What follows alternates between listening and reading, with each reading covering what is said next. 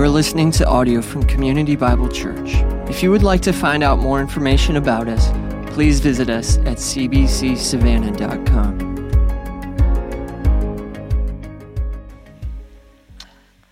We are going to be continuing. You heard our text. It's a lot of text, but it really is all the same idea, and so we'll see that in a minute.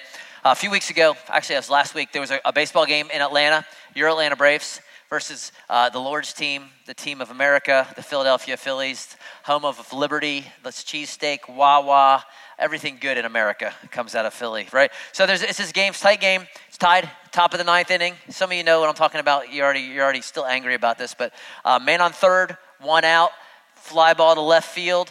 The guy in third tags up. If you don't know what I'm talking about, that's because you know baseball. It's okay. You'll understand in a minute. Guy tags up. There's a close play at the plate. Umpire says safe because he was safe. He was safe, whatever the umpire says. In the sovereignty and the authority given him by God as the authority on that field, he is safe. They go to the replay booth. The guy in New York drinking coffee and eating a donut, he says safe because he in his sovereignty and wisdom calls him safe. Good guys win, bad guys lose. But you would have thought the city, and you said this is the bitterness that you guys struggle with. You've lost your mind. It's been a week and you're still mad. And I understand. You got one World Series last time, 1995. Should have won like 10. I understand that Nick Saban and that Tom Brady have ripped your soul out multiple times, Georgia fans. I get this. But that game reveals a greater issue, and it's not that you pick losers to root for. The issue is the issue of complaining. It's of grumbling. It's of whining, which is a big issue. And I know it's, in the big scheme of things, we often, talk about complaining and we talk about, big things like murder and adultery and drugs and all these things. But for the people of God, complaining matters. That's what you need to grasp. That's what we're going to talk about today. For the Christian, for the follower of Jesus, complaining is a big deal. And can we just own up front so we don't have to deal with it, that we all do it? Okay, we all do it, whether it's the kids saying, it's not fair. I'm 12 years old. They get the date and I don't get the date. Why do I get the date? And why do I get to be at 11 o'clock? And why do I have to do my homework and clean my room, right? I don't like this for dinner. I don't want this for dinner. And there's starving kids and somewhere they will eat this. Or parents. You mean another project? You have another project? You mean I have to make cupcakes for what? I have to do this. I have to do that. At work, I don't get paid enough. It's too long of hours. You're driving to work on 516. Who created 516? Who made I-16? It's your fault for moving to Pooler. No one told you to move to Pooler. Just don't complain.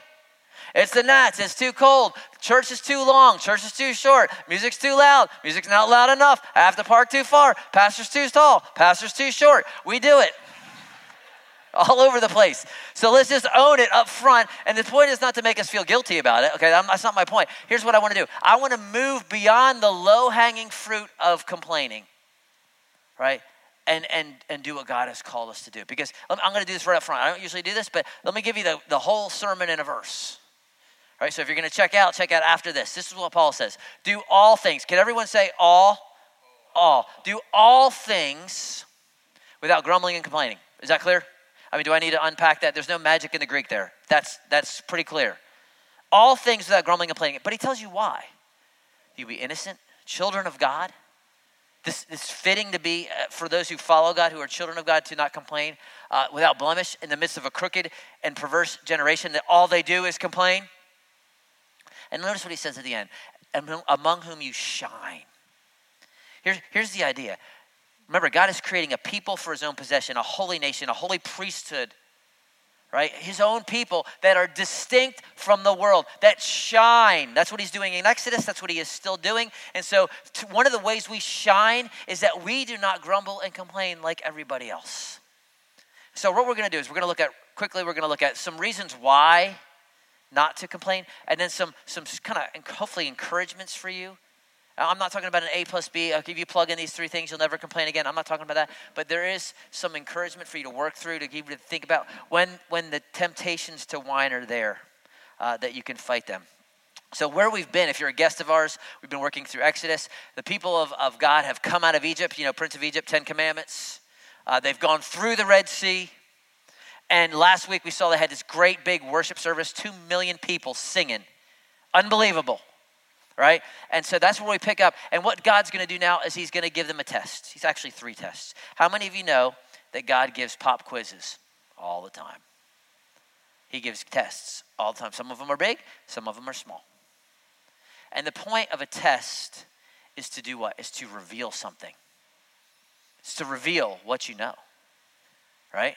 And it's not so God will be like, oh, that's what I thought. I thought they were going to fail that, but I didn't know. No, God knows already. God is omniscient. God is sovereign. So he knows the result of the test. So the test is not for him. It's for us. So that we see something is revealed about ourselves, and then we can deal with it.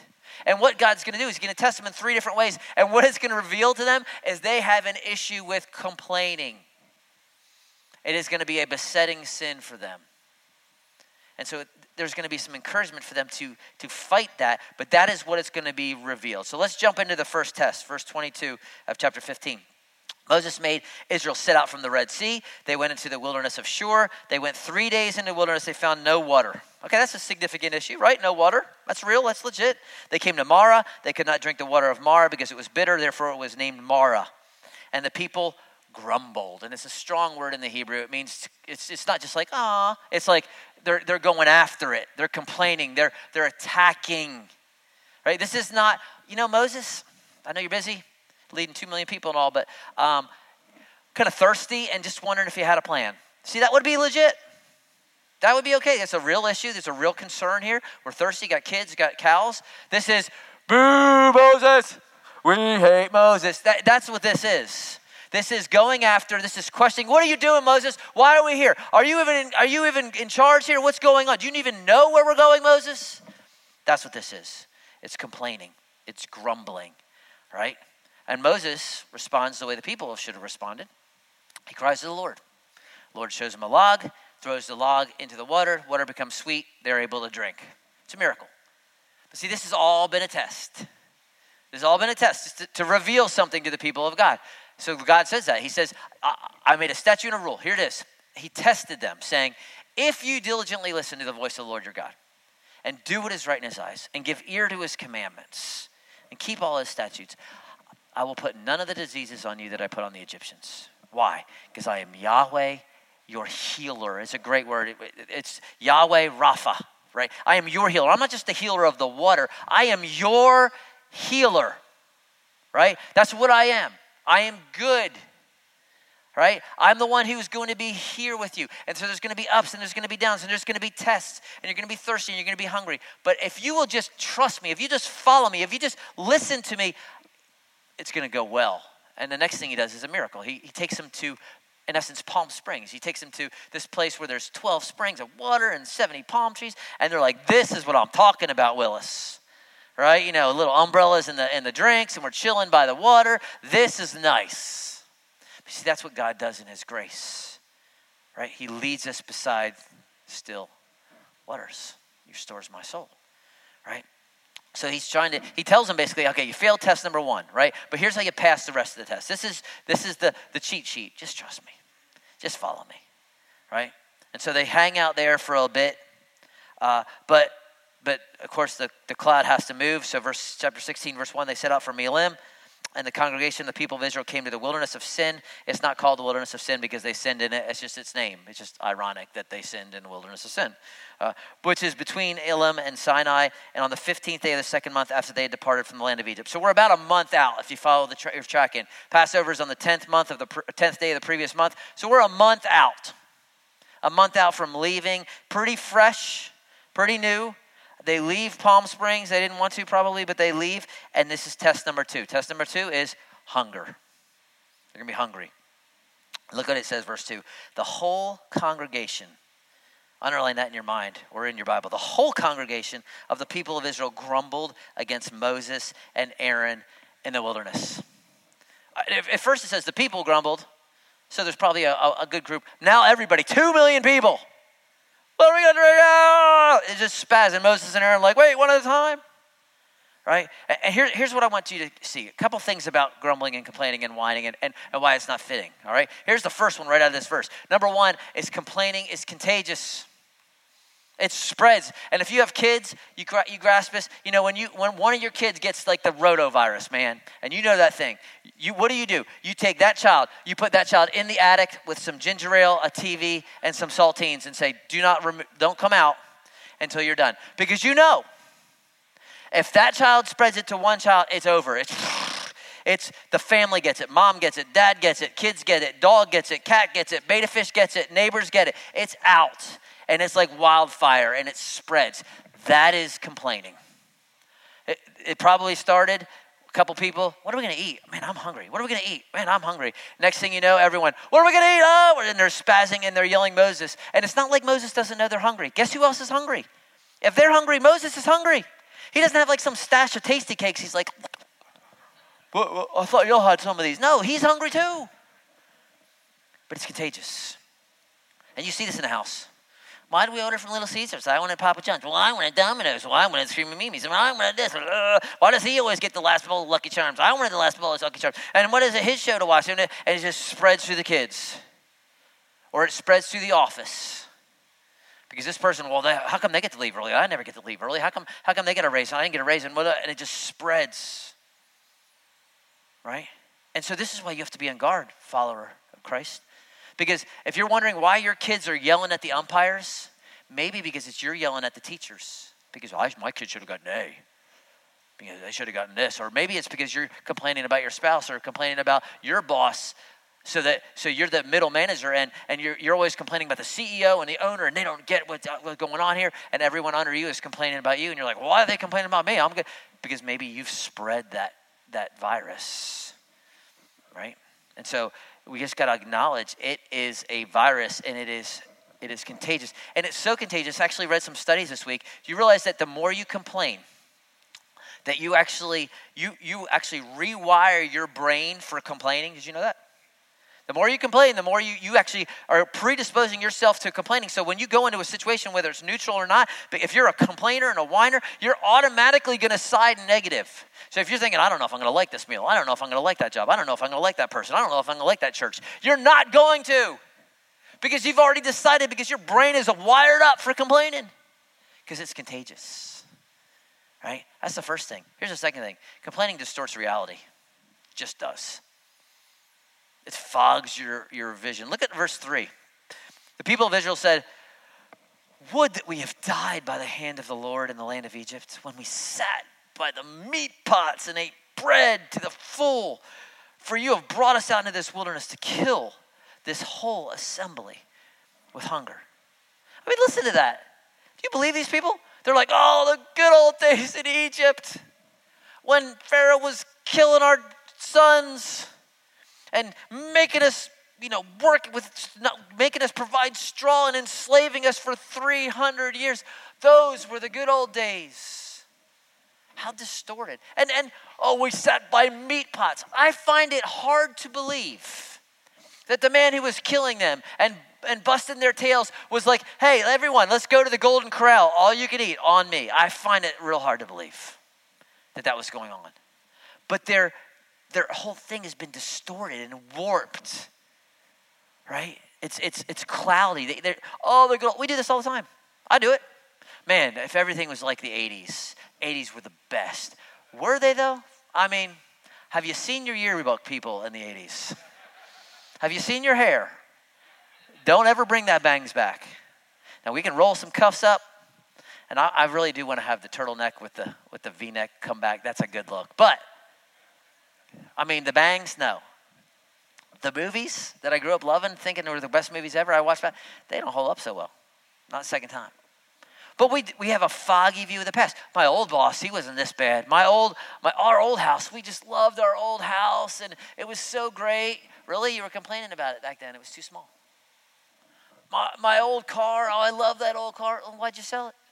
Well, it was always breaking down. Well, why are you longing for it then? It's always the good old days. The grass is always greener. And it's because complaining warps your past. It warps your present. Look at these things. You brought us out to kill us. Really? Do you think Moses, that's just what he intended? I mean, Moses was living in retirement, taking care of some sheep. He had it made. And he's like, yeah, you're right. I purposely left retirement, came here to face Pharaoh, deal with all that rigmarole, and then walk y'all's tails through the wilderness. Here y'all complaining day after day after day. That was my dream. Also, I could kill you. You figured me out, people. Yes.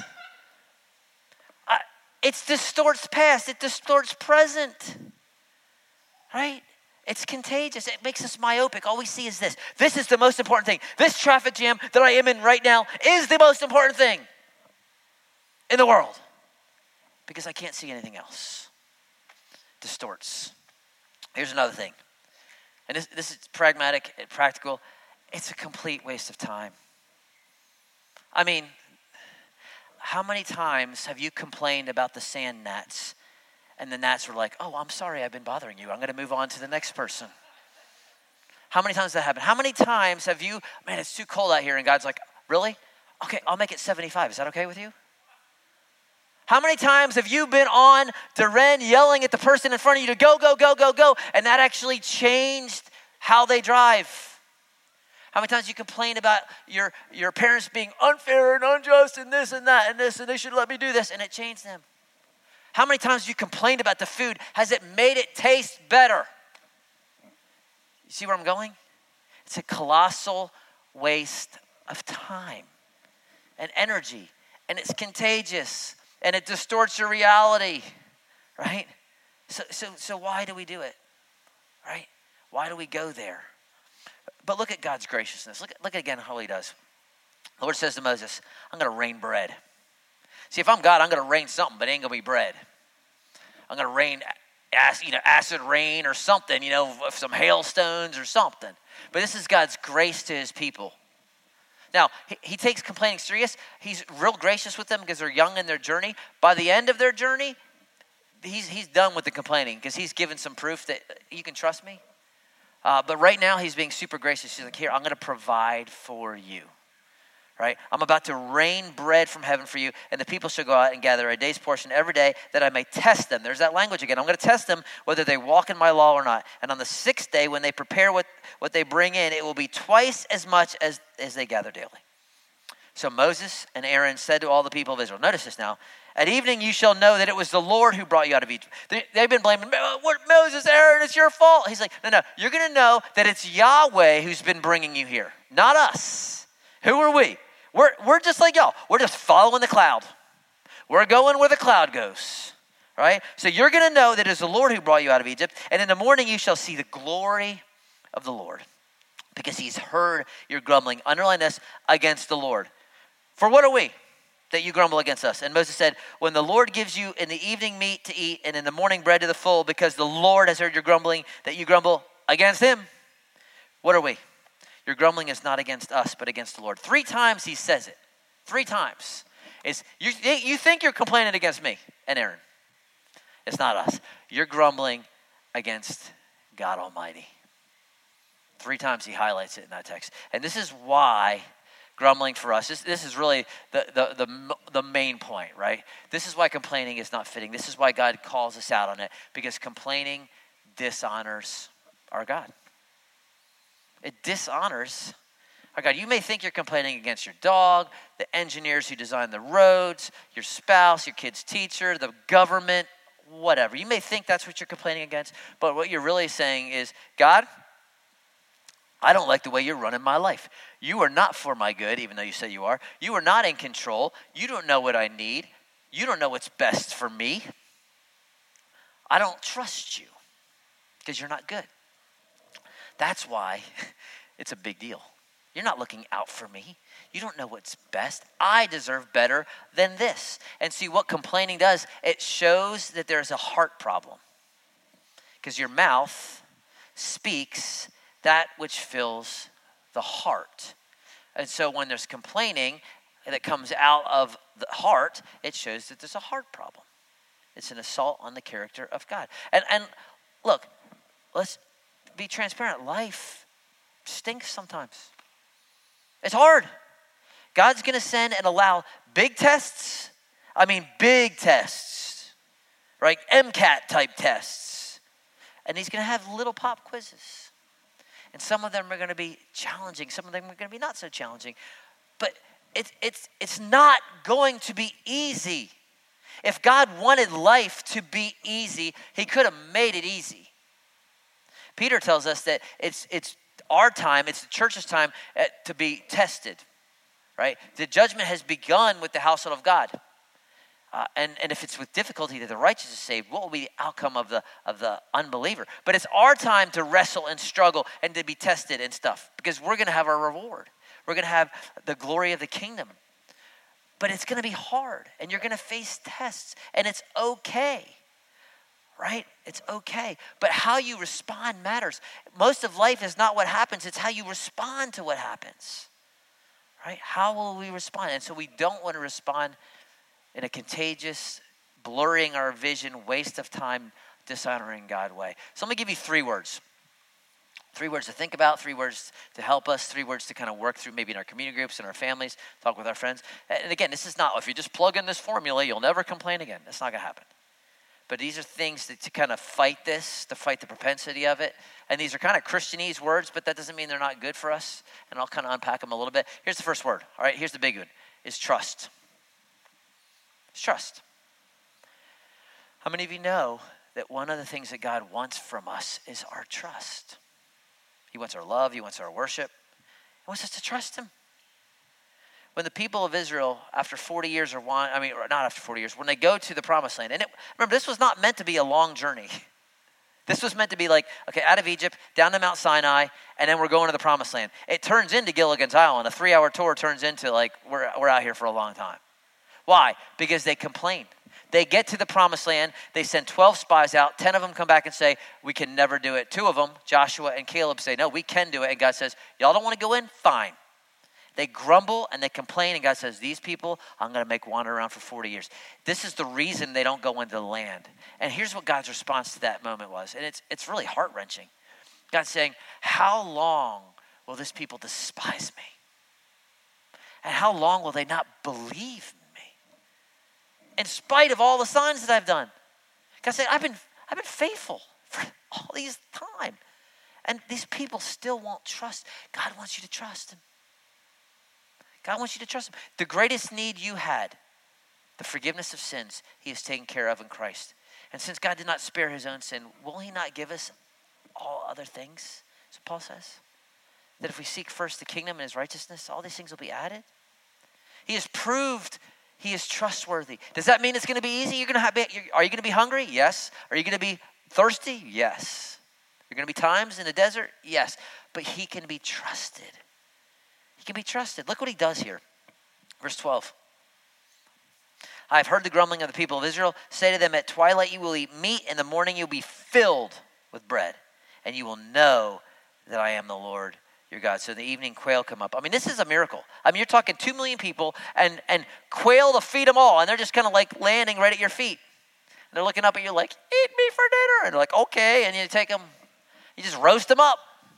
God just provides quail. And in the morning, bread.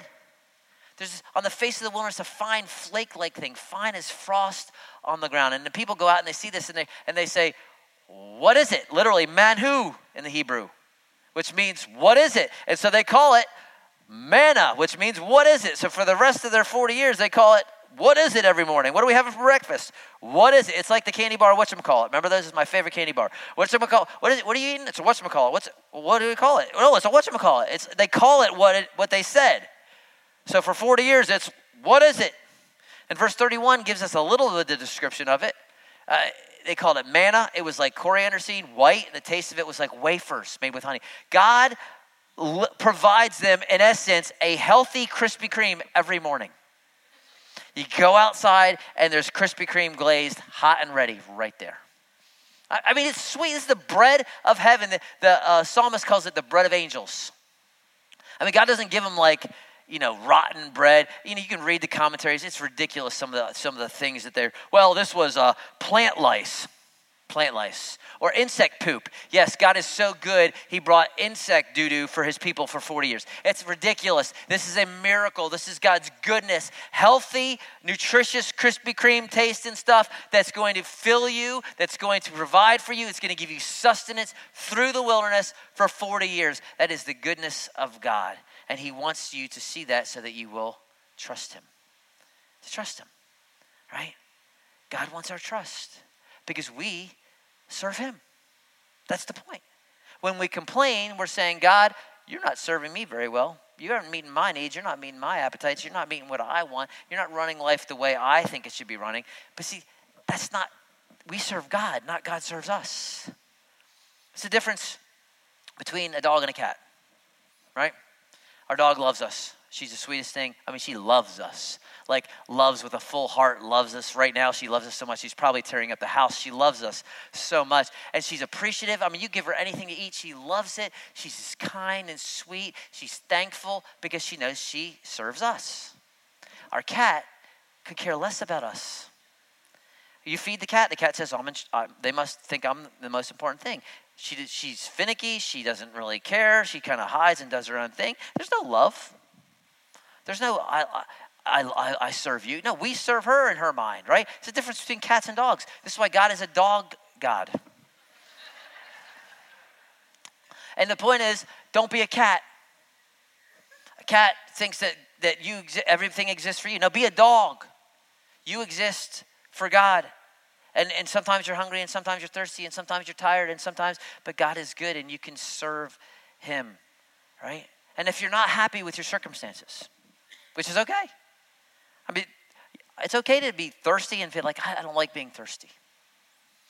If you're not happy with it, and you can change your circumstances, change it. And Paul says, look, if you're a slave and you can get free, do it. So if you don't like where you're at, you don't like your job, and you can get a new job, get a new job. You don't like your major? You're like, oh man, I don't want to be an engineer major. I want to be a PE major like Fowler. Change your major to PE. Be unemployed. That's fine. You can do what you want. Right? If you can change it, do it. If you got health issues and you can take care of it, maybe you need to exercise more, eat healthier, get some better sleep. If you could change that, do it. Right? There's nothing wrong with that. But if you cannot change your circumstances, what you don't need new circumstances. What you need is a new perspective. So if you have a job and you hate your job, but you can't get a new job, what you need is a change of, you know what, I'm just thankful that I can pay my mortgage. And if God has me here, it must be for a reason, and maybe he'll reveal that to me when I stop complaining about this. Because maybe there's somebody at your office who struggles with depression, and you struggled with depression 12 months ago, and then you're going to be able to come alongside them and encourage them. Or maybe they lost a parent 3 years ago, and you did, and then they're about to walk through that journey, and you can walk with them. You don't know what God has, but if you're just whining and complaining, all you can see is you're never going to see what God has you there for.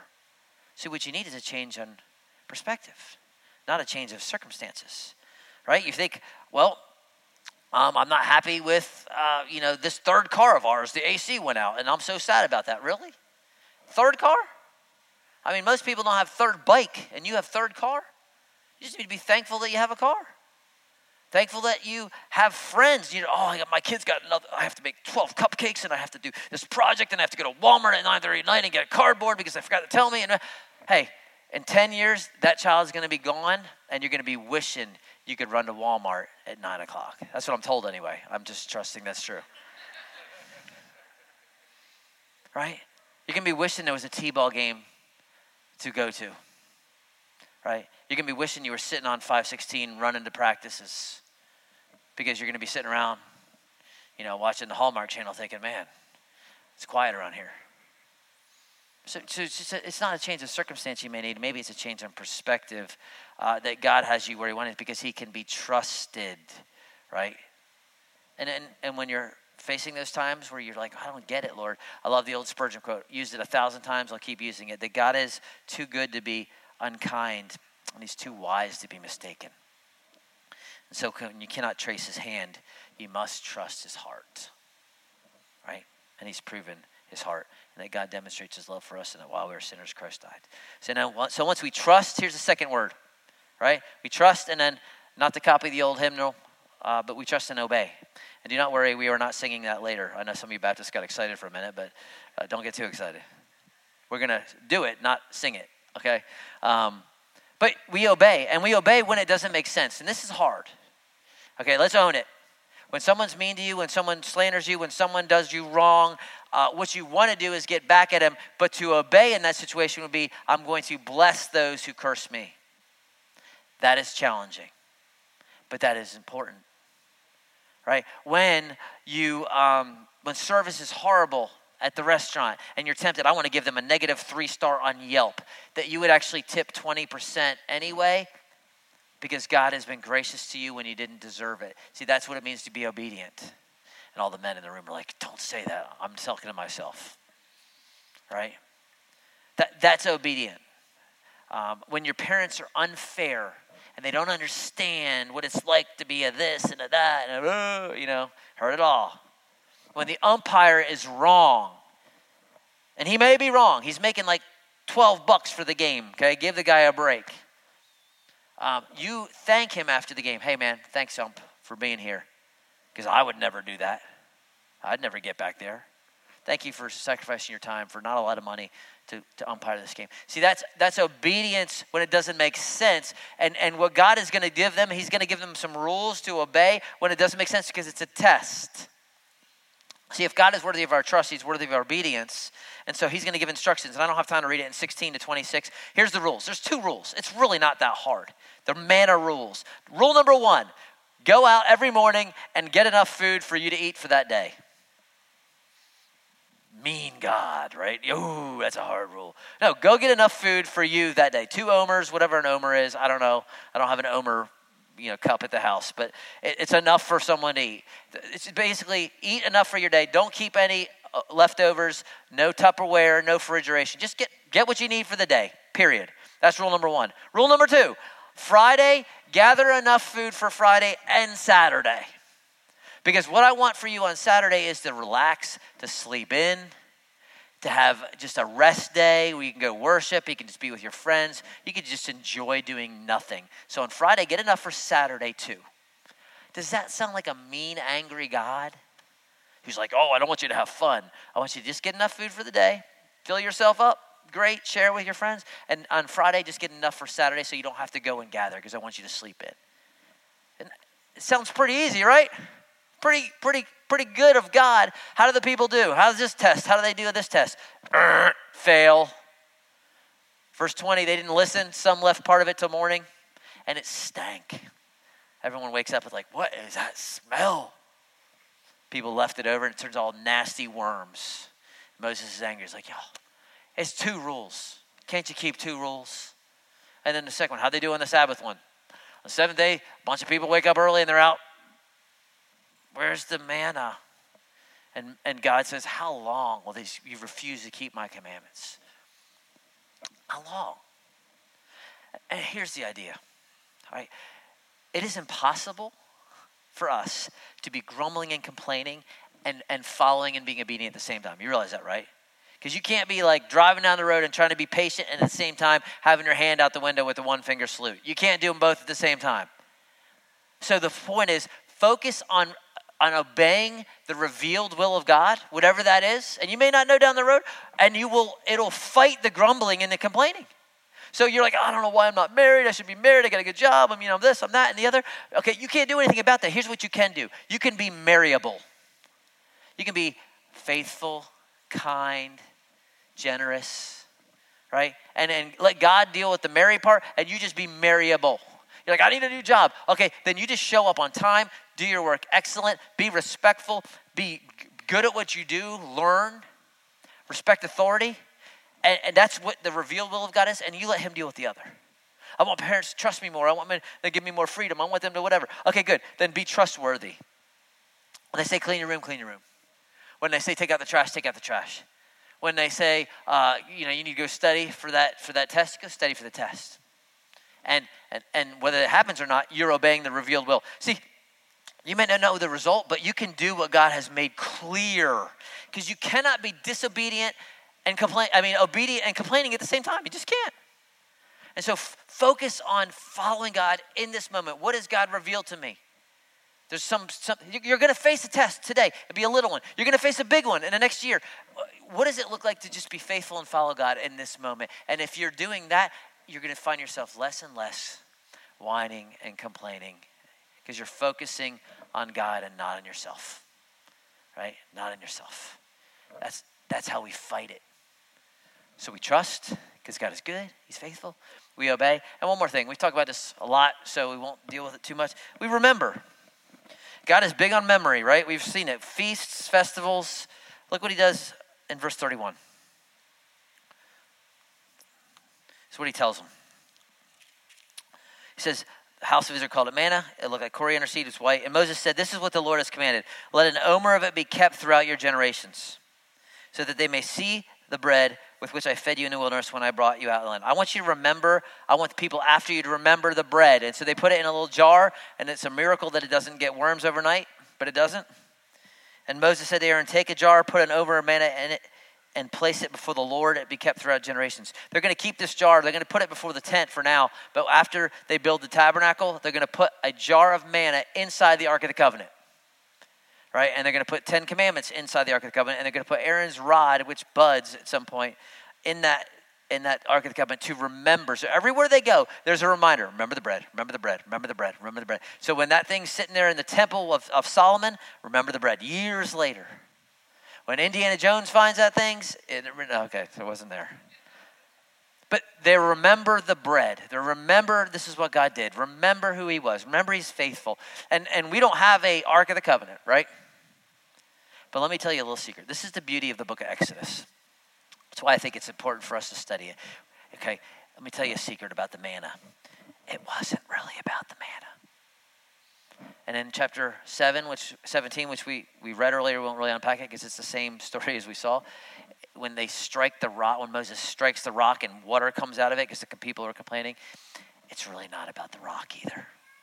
Right? Yeah, in the moment it's about feeding them, and in a moment it's about drinking. But when you get to the New Testament, when Jesus shows up and when the Apostle Paul shows up, they say, here, let me tell you what that was really about, what I really want you to remember.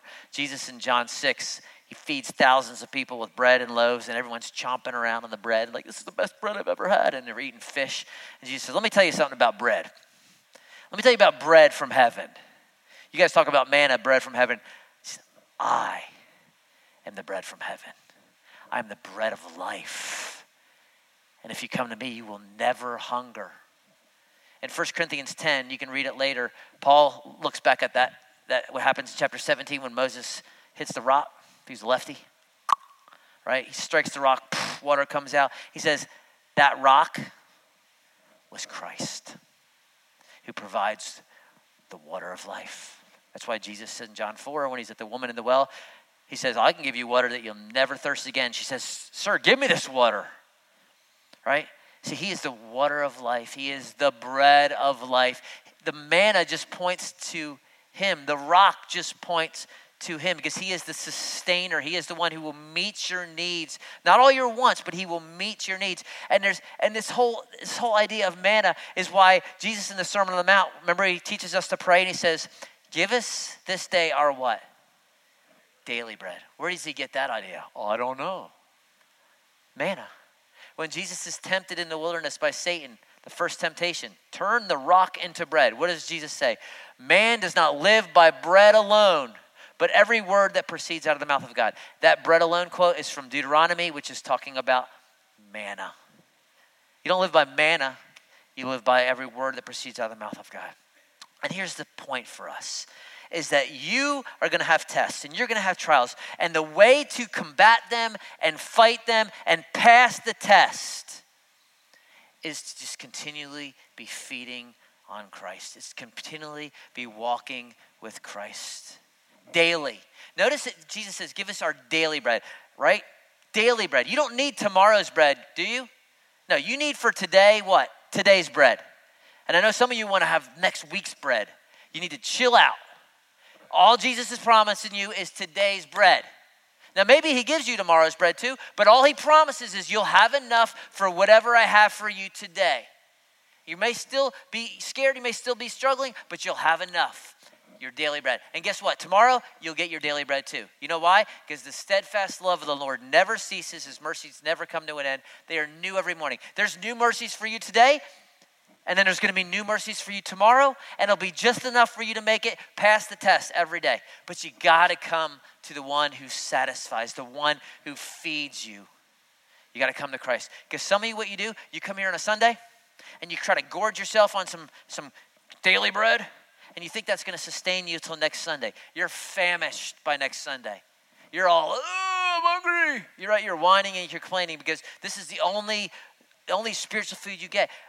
I think that a direct application for us is, hey, you need to walk with Christ daily. You need to read the scriptures daily, or get a podcast or something that feeds your soul, right? To open up just a proverb a day. Keeps the devil away, right? I mean, just something to feed your soul. Because what you do when you read Scripture, when you meditate on Scripture, when you memorize, I hide your word in my heart that I might not sin against thee. Where do I hide it? In my heart. The mouth speaks that which fills the heart. So if you're memorizing Scripture and you're putting it in your heart, what's going to come out when the test comes?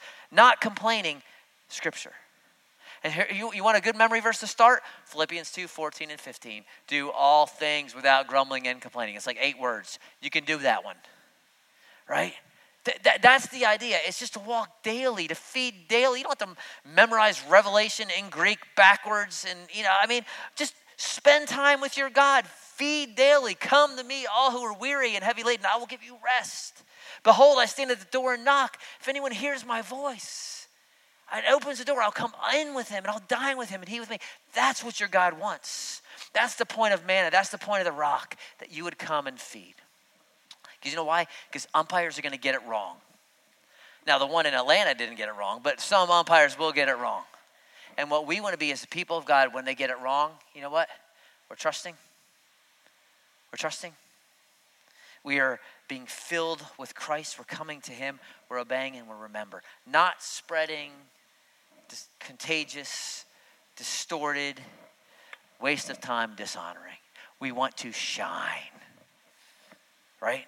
Shine. That's what God calls us to do. So what we're going to do as the church before we go, we're going to remember in a way that Jesus has given us to remember. We're going to celebrate the table together. And the folks are going to be handing out the cups.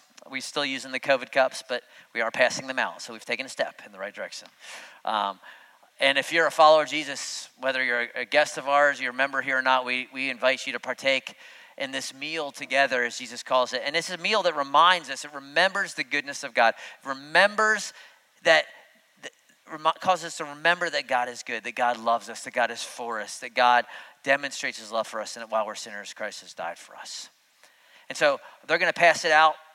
Just spend some time, just as they're passing it out, thinking. And if there's been some grumbling, complaining issues, hey, confess that to God. He is faithful and just to forgive us, to cleanse us from all unrighteousness. Remember the goodness of God. And then I will come back up and we'll celebrate the table together as a body. Let me pray. Father, thank you for the opportunity to celebrate, to remember, to be obedient in something that you've called us to do, to trust you and trust in what you've done. I just pray that your church would be encouraged, that we would shine. In Jesus' name.